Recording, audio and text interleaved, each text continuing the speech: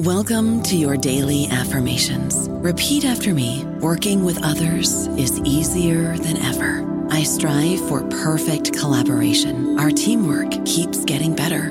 Yeah, affirmations are great, but Monday.com can really get you the teamwork you desire. Work together easily and share files, updates, data, and just about anything you want all in one platform. Affirm yes to start, or tap the banner to go to Monday.com. Step into the world of power, loyalty, and luck. I'm gonna make him an offer he can't refuse. With family, cannolis, and spins mean everything. Now, you wanna get mixed up in the family business. Introducing The Godfather at ChumbaCasino.com. Test your luck in the shadowy world of The Godfather slot. Someday, I will call upon you to do a service for me. Play The Godfather, now at ChumbaCasino.com. Welcome to the family. VGW Group. No purchase necessary. Void where prohibited by law. See terms and conditions. 18+. Hello, everybody. This is Marshall Poe. I'm the editor of the New Books Network, and I'd like to tell you that we have a new and improved website. It has 2 new features that we think you'll love. One of them is a vastly improved search engine, so that when you type in keywords, you'll get a bunch of episodes really quick. The other is the ability to create a listener account. And in that listener account, you can save episodes for later listening. So you can create a kind of listening list. We think these features are neat and we think you'll enjoy them. Please visit the site today. Welcome to the New Books Network. Hello and welcome to another episode on the New Books Network. I'm one of your hosts, Dr. Miranda Melcher, and I'm really quite excited to talk about this book in this episode today. The book is titled The Dress Diary of Mrs. Anne Sykes, Secrets from a Victorian Woman's Wardrobe. The book has just come out in 2023 from Penguin, and it's written by our wonderful guest today, Dr. Kate Strasdin, telling us all about the hidden fabric of a Victorian woman's life. Now, literally, the book is about fabric, from this amazing artifact, I suppose, Kate, that you found, that you then take us through this multiple journeys on in the book to help us understand literally what these pieces of cloth were, and more broadly, what it tells us about Anne Sykes's life and the life of women like her in this Victorian period. So this is very much a sort of transportive book that takes us to a lot of fun places. So I'm curious and excited to see where our interview will go. Kate, thank you so much for being here. Oh, pleasure. Thank you so much for having me. It's great to be able to share Anne's world with more people now. Before we get into Anne's world, though, maybe we could get a little glimpse into your world. So if you could please start us off by introducing yourself and explaining sort of how you came to write this book. Sure. So I have been a dress historian for a good number of years now. I started off in museums, actually. So I think that love of the artifact and what material culture can say, what inanimate objects can actually convey and offer, has been part of my life for a long time. And so the opportunity to actually study this amazing scrapbook in detail and try and make it reveal its stories became just the most amazing quest. It was quite unexpected, oftentimes just in ways that I hadn't even anticipated. Those lives that kind of really came out were quite something. So yeah, starting from that kind of academic, but certainly from my point of view, the museum's background just made those swatches of fabric really come alive in lots of different ways. So obviously a scrapbook, as we use the term today, doesn't sound like kind of a book that has a bunch of pieces of cloth in it. That's not really what we think of. So could you tell us a bit about kind of what this artifact actually looks like and to what extent it's unique?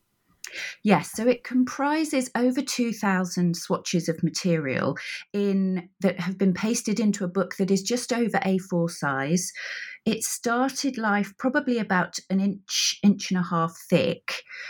It is a marbled paper-covered volume, so a bit like a kind of accounting ledger, I suppose, with a red leather spine.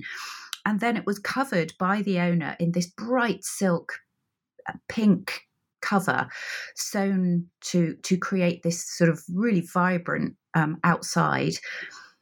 And then the keeper of it filled it with these swatches of fabric. And so the book has just got fatter and fatter as the years passed and as she pasted in all of these swatches. And they range in size from some just a couple of inches across to perhaps some that are larger, say 5 or 6 inches, and often cut into octagonal shape. So it's a little bit like seeing photographs that have been stuck into photo corners. It's just kind of cut the corners off. So they've been fixed in this very specific way with captions written above each one. And that is how it came to me, completely anonymously. There's no indication at first glance about who the keeper was. And it just was this unique, there's very, very few of these objects left. There's one in the Victorian Albert Museum from slightly earlier, from the late 18th century. But this is a kind of uniquely 19th century example. And is it unique in that there weren't other ones like it ever?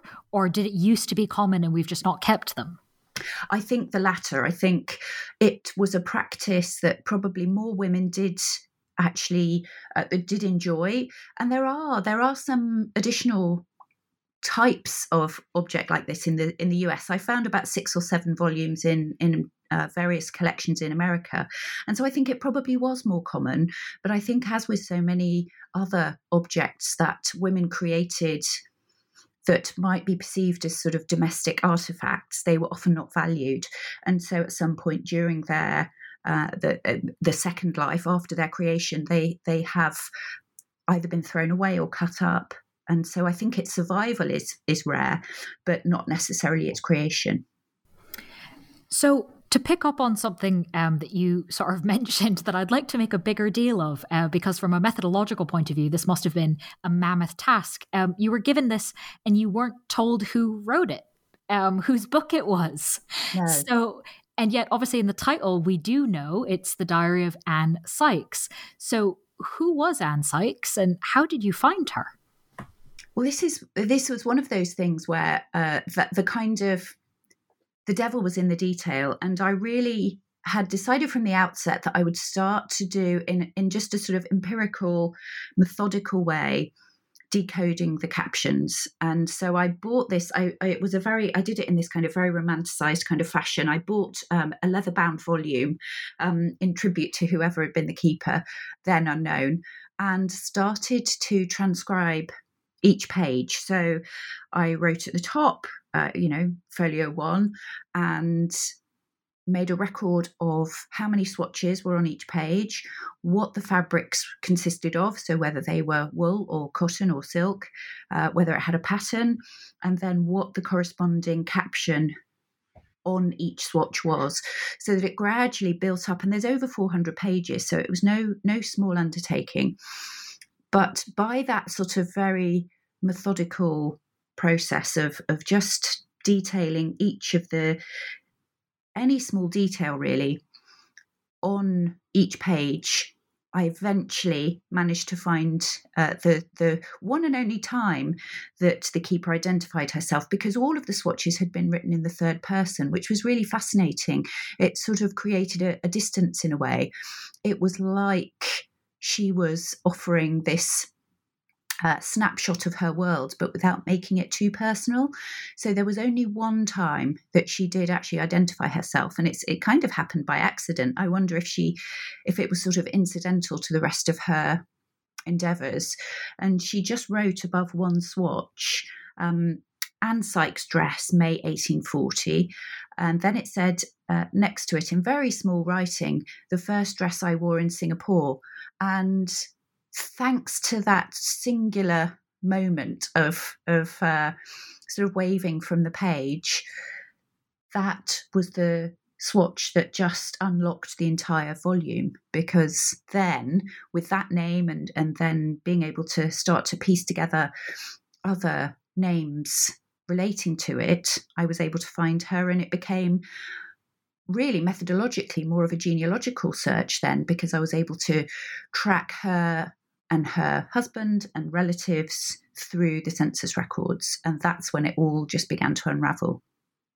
So for you, obviously figuring that out was the end of rather a lot of work and then prompted even more work once realizing it. But thankfully, readers of the book, we know who she is from the beginning. So who was Anne Sykes? Where is she from? What years are we talking about? Anne was born in 1816 in Accrington in Lancashire. And she was born to a family who was, even at that point, very, very comfortable. Her father was a man named James Burton. He had been instrumental in a variety of textile technologies in the 1820s, particularly relating to cotton printing, calico printing. And then he moved into the cotton spinning industry.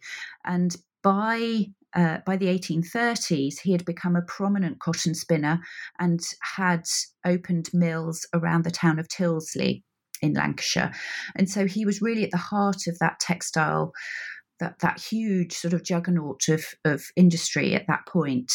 And that was the world that Anne was born into, this very comfortable, emerging industrialist who was forging his way with a number of different cotton mills. And so textiles were at the heart of her life from the very beginning. And not just her life. One of the things that I found so fascinating about the book and your description of it is that it's not just swatches from her clothes, but her sister, sister-in-law, nieces, friends. It illuminates really this whole world of women and kind of what this particular class, what this particular group of women's lives were like. And you then use that to kind of tell us about those lives and what it would have been like to be any of those women rather than it's not really in some senses just a biography of this one person. Was that tricky to write or did that sort of come naturally? Well, it's interesting. Yes, you're right. I think it became more a biography of the object and then the people that were included within that. I think Anne maybe saw it as something of a kind of autograph album in a way, in that she was gathering these scraps from the women in her life that she encountered at different times. So some of them were a constant presence, as you say, some of them were her family members, and others were acquaintances that she met at different stages of her life and were quite fleeting inclusions. So they are the women that very often don't find themselves in the history books or find any kind of research conducted into their lives because they didn't leave many traces. And I think that's what I found so fascinating. So it was, what I decided to do was to start with, I wanted to see how many women I could actually discover something about, because over 100 names, different names in the book, and they are predominantly women. There are a few men, but not many. So out of over the 100 different names, I decided that I would try and see if I could find perhaps 20 or 30 where there was enough to actually uncover something about their lives in the records, be it census records or other forms of documentary evidence. And then against those names, when I had found those names, I mapped the themes against them. So, for example, Anne's niece, Charlotte, who is figured prominently in the book, many of the swatches associated with her were made from printed cottons.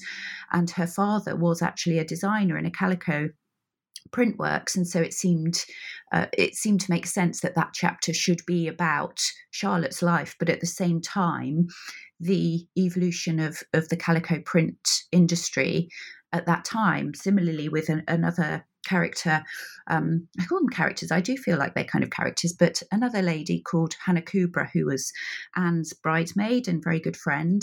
She had sent swatches to Anne of the clothes that she wore when she was in mourning for her mother. And so that chapter became about Hannah Kubra herself and then the various complex kind of mourning etiquettes around the 19th century. So it just sort of evolved really in that way, that women correlated with kind of central themes to their lives at that time. On the idea of kind of these are women that are not in the history books necessarily, I very much appreciated that, not just in terms of the women's stories, but in terms of kind of which parts of their lives you chose to illuminate. And some of those aspects are thankfully increasingly better known. For example, the massive human cost of enslaved labor that went into things like the very prominent cotton mills and families that financed these women's lives. But some of it is still, I don't think at least, that well known, maybe because it doesn't seem like kind of big, high politics, socioeconomic stuff. It's kind of the more practical things that I must admit I always wonder about whenever we see these period dramas. How in the hell do you clean these clothes? Exactly.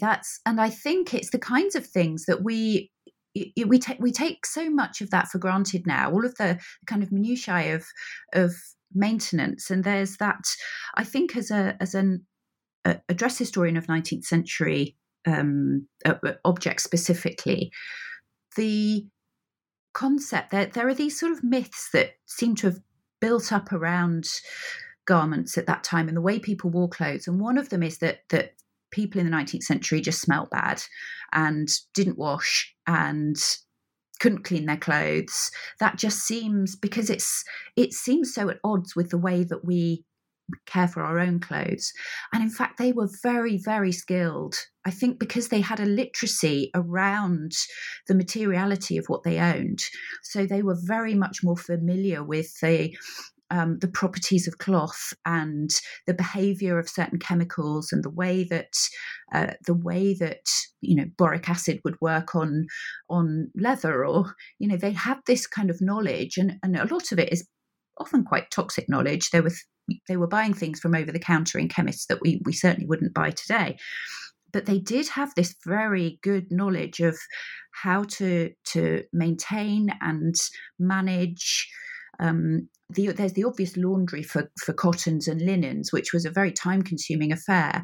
But beyond that, they had all sorts of different recipes and strategies for keeping their clothes clean and obviously mended. They had great skills in that area as well. So I think in the way that we imagine ourselves to be so on top of that kind of cleanliness and with all of our mod cons, in fact, I think that is to do a disservice to these women who were very, very skilled at managing their wardrobes.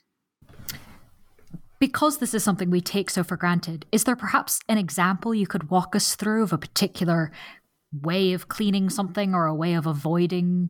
I don't know. I always look at these and go, how are your dresses just not covered in mud walking through those streets, for example? Exactly. Well, so for example, there were things like, there are those removable components. So when you see in museum collections, they have things like collars and cuffs that might be made out of fine lace or linen, and brush braid trims. These are things that were removable, easily removable. Maybe we wouldn't consider them easily removable because now anything that needs to be stitched on probably seems like something of a chore. But the idea that to a gown that wasn't something that you could dump into the tub and wash easily, you have all of your body linen next to your skin, so that protects the dress from your actual skin and vice versa.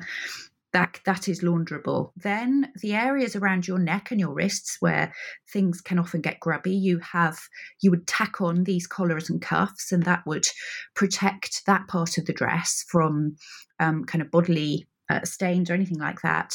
There would be internal pads that would so often be stitched in as kind of under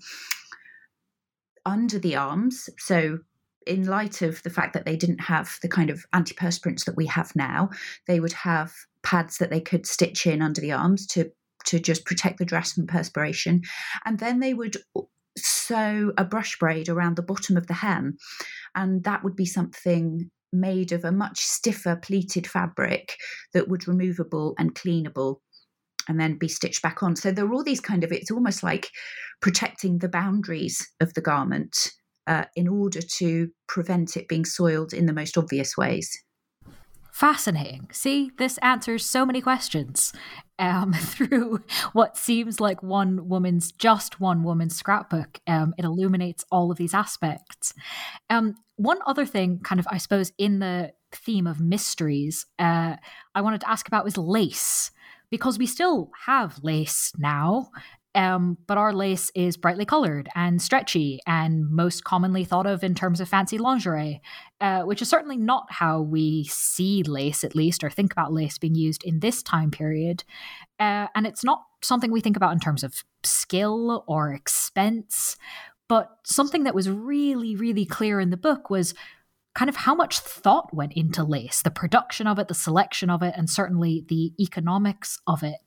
So can you maybe tell us about kind of the significance of some of the lace you found in the book, and especially what lace was in this time period? Lace is one of those fabrics that I think has undergone such a sort of revolution in its manufacture that the origins of its how it actually worked have very much been lost. So bobbin lace varies depending on where you're making it, particularly in Europe. And it starts with a cushion, usually either a domed or a round cushion, and bobbins. So wooden bobbins that work a bit like a miniature loom, in that you have the warp threads hanging down, and then you work bobbins left and right to create the pattern with a series of pins. It looks, when you're doing it, I make bobbin lace, and when you're doing it, I know to the uninitiated it looks impossibly complicated.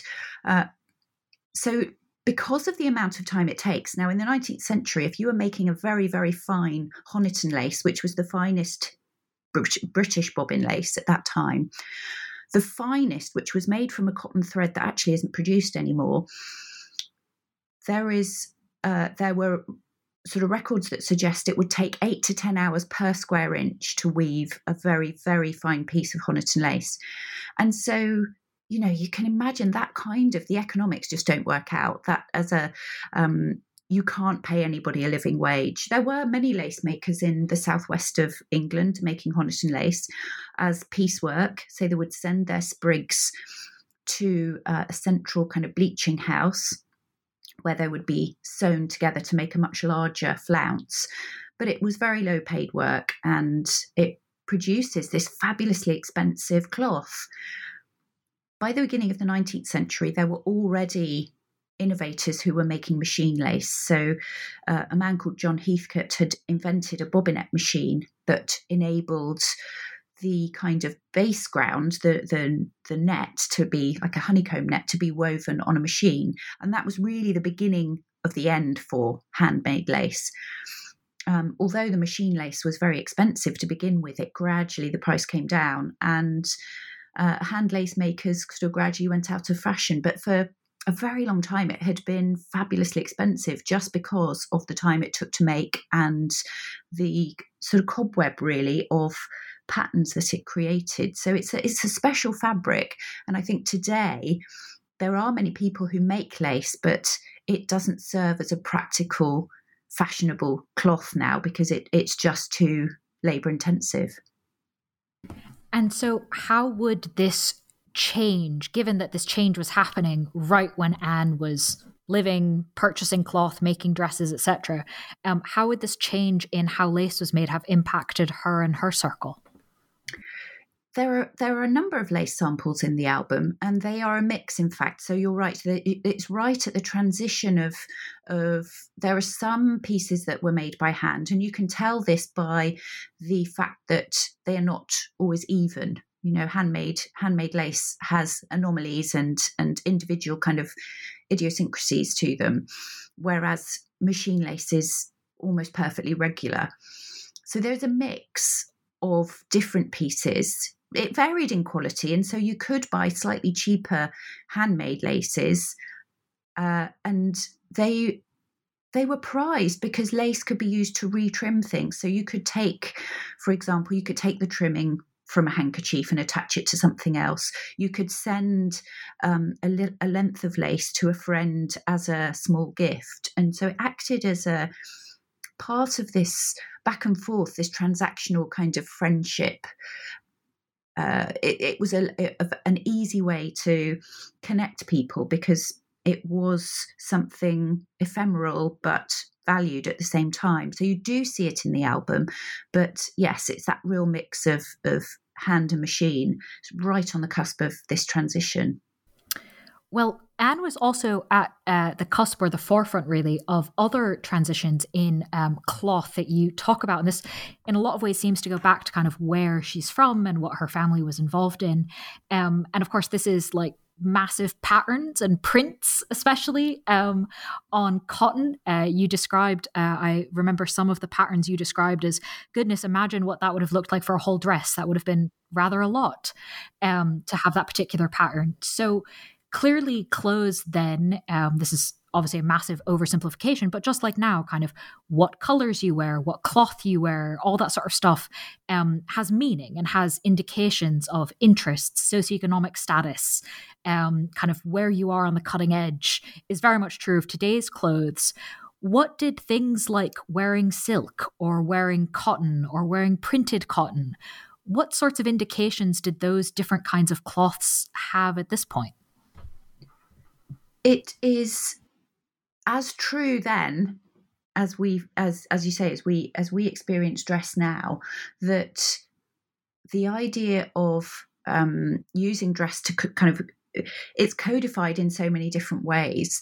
And in Anne's lifetime, she really did witness and take part in all sorts of different technologies that proved she was really, I think the idea is often that fashionability just happens in urban centres, and certainly she was living in this very busy, bustly, textile sort of industrialised area, but would have been considered perhaps provincial, and yet her scrapbook is anything but.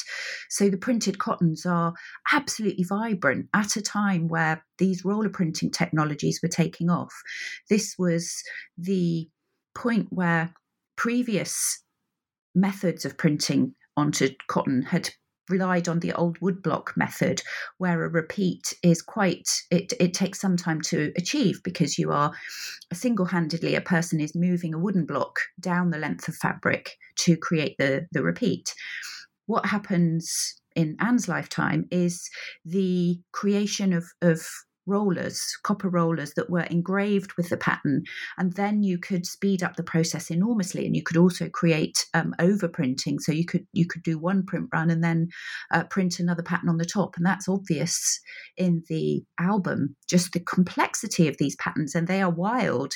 They look like some of them just look like they could have been printed yesterday. They really are quite something.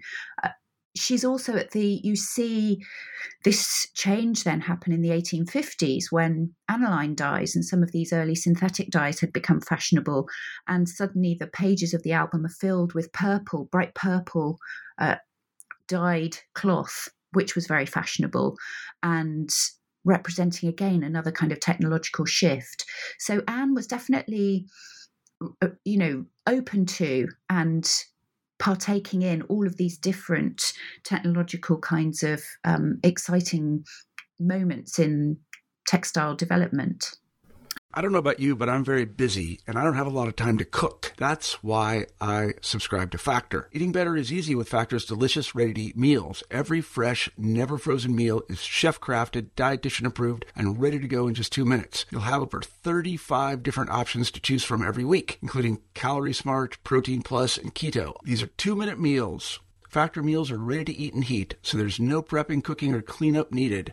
They're flexible for your schedule. Get as much or as little as you need by choosing your meals every week. Factor is the perfect solution if you're looking for fast, premium options with no cooking required. Sign up and save. We've done the math, and this is important. Factor is less expensive than takeout, and every meal is dietitian approved to be nutritious and delicious. Head to factormeals.com/NBN50 and use code NBN50 to get 50% off. That's code NBN50 at factormeals.com/NBN50 to get 50% off. So speaking of exciting moments, but probably not of textile development, not quite every piece of fabric in the book is from a dress. In fact, there is a scrap of a pirate flag. Why? I know, that's the one that absolutely took my breath away when I found it, because it just out of nowhere. And I think what I loved is that it's on the same page as a swatch from a pair of Adam's birthday slippers. So the kind of juxtaposition of these two things, it kind of sums up the whole book, really. Anne and Adam, her husband, moved to Singapore in 1840. Adam was a merchant and was given the job of heading up operations for his firm in the region. And Anne travelled with him, and they lived there for 7 years, right at this it was a newly kind of emerging European community there at that point, but very little in the way of, it must have been quite a frightening time to live there for somebody like Anne, who was grown up in this very small British sort of northern damp town, and finds herself in this place that is subject to frequent tiger attacks, and there is very little in the way of medical intervention or anything like that. And there are frequent pirate attacks. The local area, because the merchant shipping was becoming so widespread and obviously very lucrative, there would be pirate ships that would sort of ply the waters up and down the straits. And so Admiral Sir Thomas Cochrane was given the charge of anti-piracy operations, and he was on board HMS Agincourt. So it was quite, once I had this, the caption actually reads part of the pirate flag taken by the Admiral in 1845. And so I was able to track down the Admiral in question. And records from from the Singapore newspapers at the time often record Admiral Cochrane calling into Singapore to resupply his ship, but he would also attend local social events like balls. And so at some point he encountered Anne, who badgered him perhaps for this piece of something to add to her album, and he gave her this little swatch of red flannel. And so there it is, just the most unexpected of swatches. How does one acquire a pirate flag? Well, this is, I mean, he had obviously, I can't imagine that he was, by all accounts, he was quite a pompous character. And so at some point when he had captured this pirate ship, one of the pirate ships, and taken their flag, and it's red flannel, which actually means no quarter given, as in pirate flag kind of semiotics. It's a pretty terrifying example, because the idea of the red flag was no mercy. So it is a pretty horrifying object, or it would have been for the person that was seeing that flag come towards them. So at some point after the Admiral capturing that flag, and he had obviously kept it as a record of his achievement, he agreed to part with this little swatch of it to give to this lady from Lancashire. And I wonder what she had thought of that. It's such a remarkable kind of thing in what looks like a very ordinary piece of red wool. Quite intense. I obviously had to ask you about the pirate flag. I can only imagine what it would have been like kind of to realize what it was for the first time. Exactly. But to move from the pirates back to kind of the larger scale changes that Anne was part of and witnessing. So I guess the pirate flag was a bit of a detour, but thank you for bearing with me. It wasn't just cloth that was changing. I found this really interesting, and again, really appreciated that you went into this, because this is, I think, something we take for granted and don't fully understand, that women bought cloth, not clothes, and then you had to go make the dresses yourself, or you had to go to another specialist who would then make the dress, whereas today we obviously just buy the actual garment ready-made most of the time. And so obviously something has changed between Anne and us, or realistically a lot of things have changed, and some of this actually seems to have happened in Anne's life, right? Things like the sewing machine, things like the department store. What would these sorts of innovations meant for the process of Anne acquiring these clothes? Yeah, so in Anne's youth, and certainly up until the early 1850s, all of her clothes, every piece of item of clothing that she had in her wardrobe would have been entirely hand stitched, apart from perhaps stockings, which could have been, that was one of the early kind of innovations, a stocking machine. But most things, everything, in fact, apart from that, from say a stocking, would have been sewn by hand. And that would have involved, again, I think it's this idea that people were much more invested in understanding how their clothes worked and what fabrics they wanted to use for their clothes. So they would buy the cloth from a haberdasher or a draper or a warehouse, a cloth warehouse. They would have very good knowledge about what the properties would be, how hard wearing it would be, what they wanted it to be made into. They would take that to their favoured maker. Most people would take their cloth to a dressmaker, and dressmakers varied in price. So you would take it to the dressmaker, and there would be that conversation about what it would become. There might be a process of alterations where you would return again, and it would be fitted and altered. And it meant that you were much more invested in understanding and maintaining and keeping your clothes, because they had come with this kind of conversation attached. And of course, that's how the scraps come about, because when you take the cloth that you own to the maker, you also receive back the scraps that are left over. And that is how Anne is then able to acquire these scraps from other people that she can put into her album. So she wasn't sort of, I think, there is that idea that she was perhaps accosting people in the drawing room or something with a pair of scissors and trying to remove part of their garment. But it was that these scraps existed and she could use them.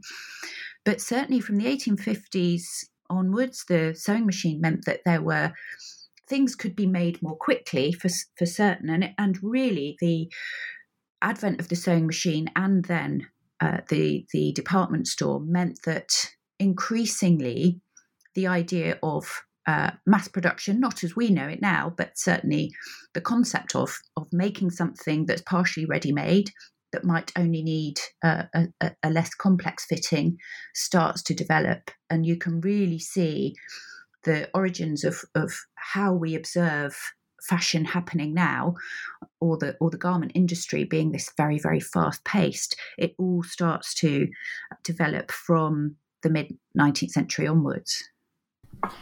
And this was obviously really important, kind of thinking through these conversations, right? If you're creating a dress, then you could, and you would, of course, talk about it with your friends. Oh, I've got this cloth. What am I going to do with this? Or, oh, let's make ones that match or that reflect each other. You know, it brought in a lot of ways kind of the social aspect of this book very much to life, and also the idea of kind of thinking through so much the purpose of each item of clothing, which then when I got to the part of the book where you describe kind of the rules around this, you know, what do you wear at lunch versus dinner versus this versus that, there was a lot to talk about, I would imagine, amongst one's friends to arrange a wardrobe accordingly. Could you take us through what some of these norms and expectations of what to wear when? Yes, and it was important. The etiquette of appropriate garments were important at this point, and I think it's worth remembering that that's because this is a space in life that over which women had agency. There's so much of their world that is not within their control, whether it's marriage, whether it's money, or the ability to make decisions about their children if they had them. So dress is often, I think it's one of the things that is often comes under fire, really, as being ephemeral and not serious and shallow. But in fact, it was enormously important to the way that these women were able to control and shape their lives and have agency over their appearance. And so these codifications mattered at that time.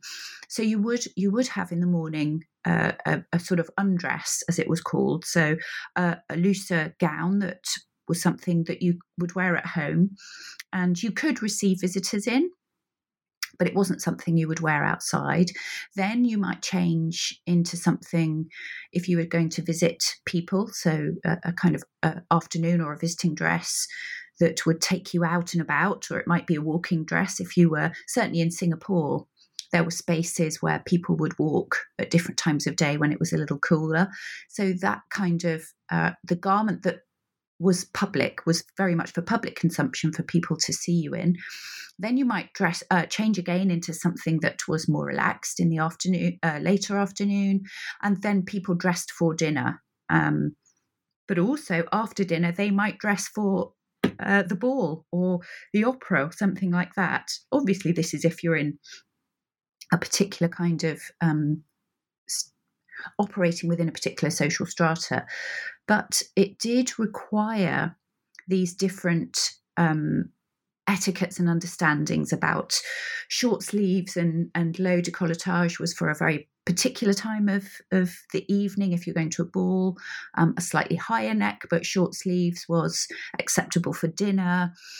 A much higher neck and long sleeves was daytime. So there were these kind of markers that were important to women and indicated your intentions on that time of day. So it's not to be dismissed. I think it's easy to write dress and fashion off as being ephemeral, but it really mattered as part of their social world.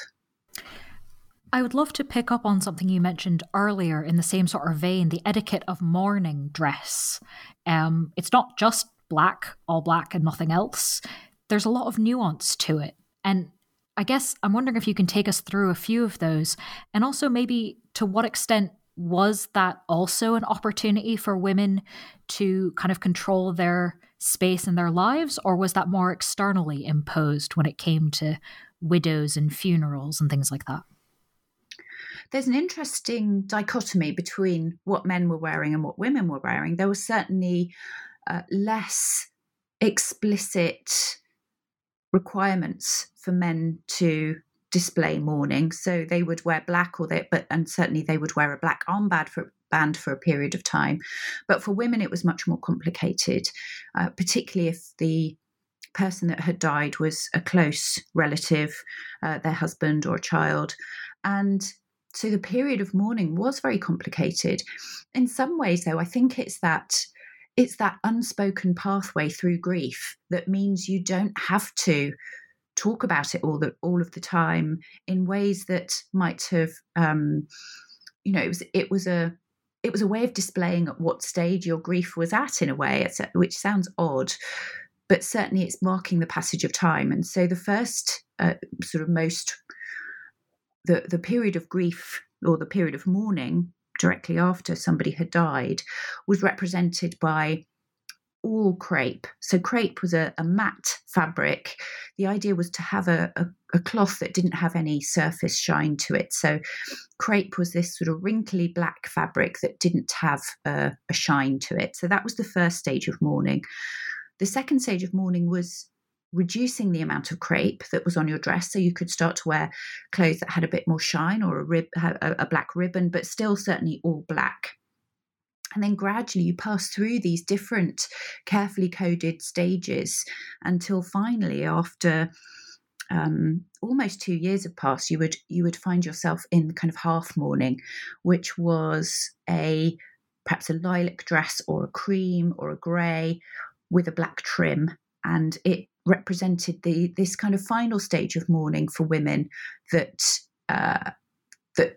meant you were sort of emerging from the other side. And for certainly for some women, it meant that was the point that they might consider remarrying, or but it was just I think it's an interesting way of expressing grief, perhaps more obviously than we do now.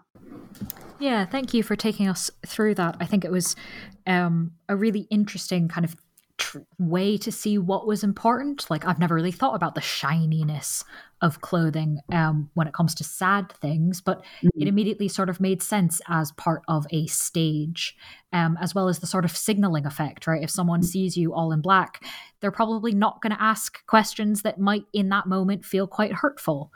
Yes. So there's some kind of practical aspects that I hadn't fully considered. But we are going to leave mourning behind and go back to kind of happier things as we come towards the last few questions. This book, as you already mentioned, right, runs to over 400 pages, right? Tons of different fabrics, lots going on that you had to decipher and unpick. Did you have any that you found were especially unique or favorite that kind of particularly grabbed you at this process? I think one of the ones that I found the most interesting because it was unexpectedly rare was one that just had the name Margaret Charnock above it. There are times in this kind of research where the back and forth, eventually you put things together and make connections that hadn't been there before. So there were no other dates and no other clues above this particular printed cotton sample other than the name. And so I didn't really think anything of it until I had returned back one day to the census records of 1851. And I was looking at the people that had been visiting Anne and Adam on this census record. They'd returned to Lancashire by this point. They never had children. And so on the census records, there was Anne and Adam, and then there were I think her father was staying with her, and they had a couple of other guests. But then this name at the bottom of their household leapt out at me because it was familiar, and I realised I'd seen it before, and it said Margaret Charnock. And when I read across the line on the record, it said that she was their cook.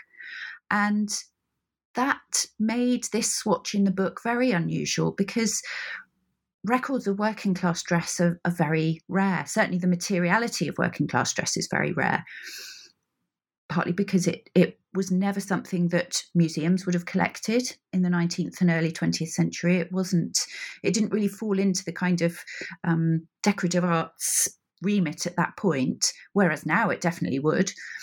But also because it would have been worn to the extent that it would perhaps eventually have entered the second-hand market, and perhaps further and further along the process would have ended up as a kind of rag and being turned to pulp. So to have this swatch of their cook's dress in the book, I found fascinating because it did open up a whole other world. And I was able to find out quite a lot about Margaret because I could find her in the records. I tracked her back to her family in the Ribble Valley. She grew up on a farm. She entered service as a sort of maid of all work, and then had worked clearly very hard to make her way to the position of cook. And so that was a life that I found just fascinating. Thank you for sharing that. That's definitely one of the ones that kind of stuck in my mind because of that uniqueness of it. So it's interesting to hear that it also stuck in yours. On a similar vein, kind of this whole process had a lot of surprises, from even just figuring out her name in the first place. But was there anything about the process or the book itself that surprised you that you wanted to mention to listeners? I think it's just that sense of starting out with an object that for quite some time I thought would just remain really this amazing curiosity, important in as much as it contained these swatches of brightly coloured, because they'd been kept in the pages of the book. It meant that they had not faded. So in that sense, they were fascinating just because you got this idea of how very vibrant the 19th century was. But being able to place real names and real people and real life experiences against these tiny swatches of fabric, I think that was the most exciting thing for me, that you could actually begin to rebuild these people in your mind's eye and start to imagine what these little fragments actually represented, and the lives that they touched on. That was the most exciting, and it continues to be exciting. I've just had just last week I had somebody get in touch with me who's read the book, and I mentioned about some of the names that I just hadn't managed to find anything about. It had proved too difficult because there perhaps weren't any marriage dates or anything like that. And she got in touch to say, oh, one of the names you mentioned in the book, I know who that is. I've been doing research about that person, and they did know the Sykes, and this is what they did. And so I think there are still more stories that might yet be uncovered. That's brilliant. And to any listeners who are intrigued by this, I will say that in addition to having all these wonderful details about the cloth, about the women, about their lives, it's a very readable book. It's very sort of immersive and transportive, but not in a dry, overwhelming, oh my goodness, I'm never getting out of this 800-page monster way. So that was always my intention. So I'm glad that has come across. Thank you. Yes. Well, so if there's any listeners who are intrigued perhaps to investigate these details further, they should, I think, find this quite an enjoyable process. But before I wrap up reminding them the title of the book and all those other nice things, is there anything you might be working on next, whether or not it's a book, whether or not it's about dresses, that you'd like our listeners to be aware of? I do. I'm about to start a new research project that's looking at, again, I realise a lot of my research over the years has been about hidden women. I've always found these kind of voices of women that rarely have a light shone on them fascinating. And so I'm going to be writing about the suppliers to the royal family, where the royal women are actually completely incidental to the story. They feature hardly at all, and it's actually the shoemakers, the dressers, the laundry maids, the tailors, the dressmakers. They are the front and centre of this story, and so I'm looking forward to getting going with that. Well, that sounds very exciting. If that becomes a book, do let us know. We'll have you back, and you can tell us all about it. Thank you. But in the meantime, while you are off investigating the intricacies of that life, listeners can read the book we've been discussing, again titled The Dress Diary of Mrs. Anne Sykes, Secrets from a Victorian Woman's Wardrobe, just out in 2023 from Penguin. Kate, thank you so much for being with us on the podcast. Thank you for having me. It's been lovely to chat with you.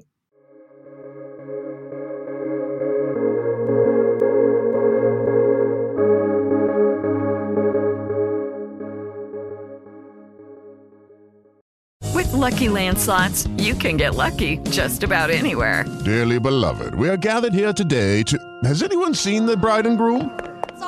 Sorry, we're here. We were getting lucky in the limo and we lost track of time. No, Lucky Land Casino, with cash prizes that add up quicker than a guest registry. In that case, I pronounce you lucky. Play for free at LuckyLandSlots.com. Daily bonuses are waiting. No purchase necessary. Void where prohibited by law. 18+. Terms and conditions apply. See website for details.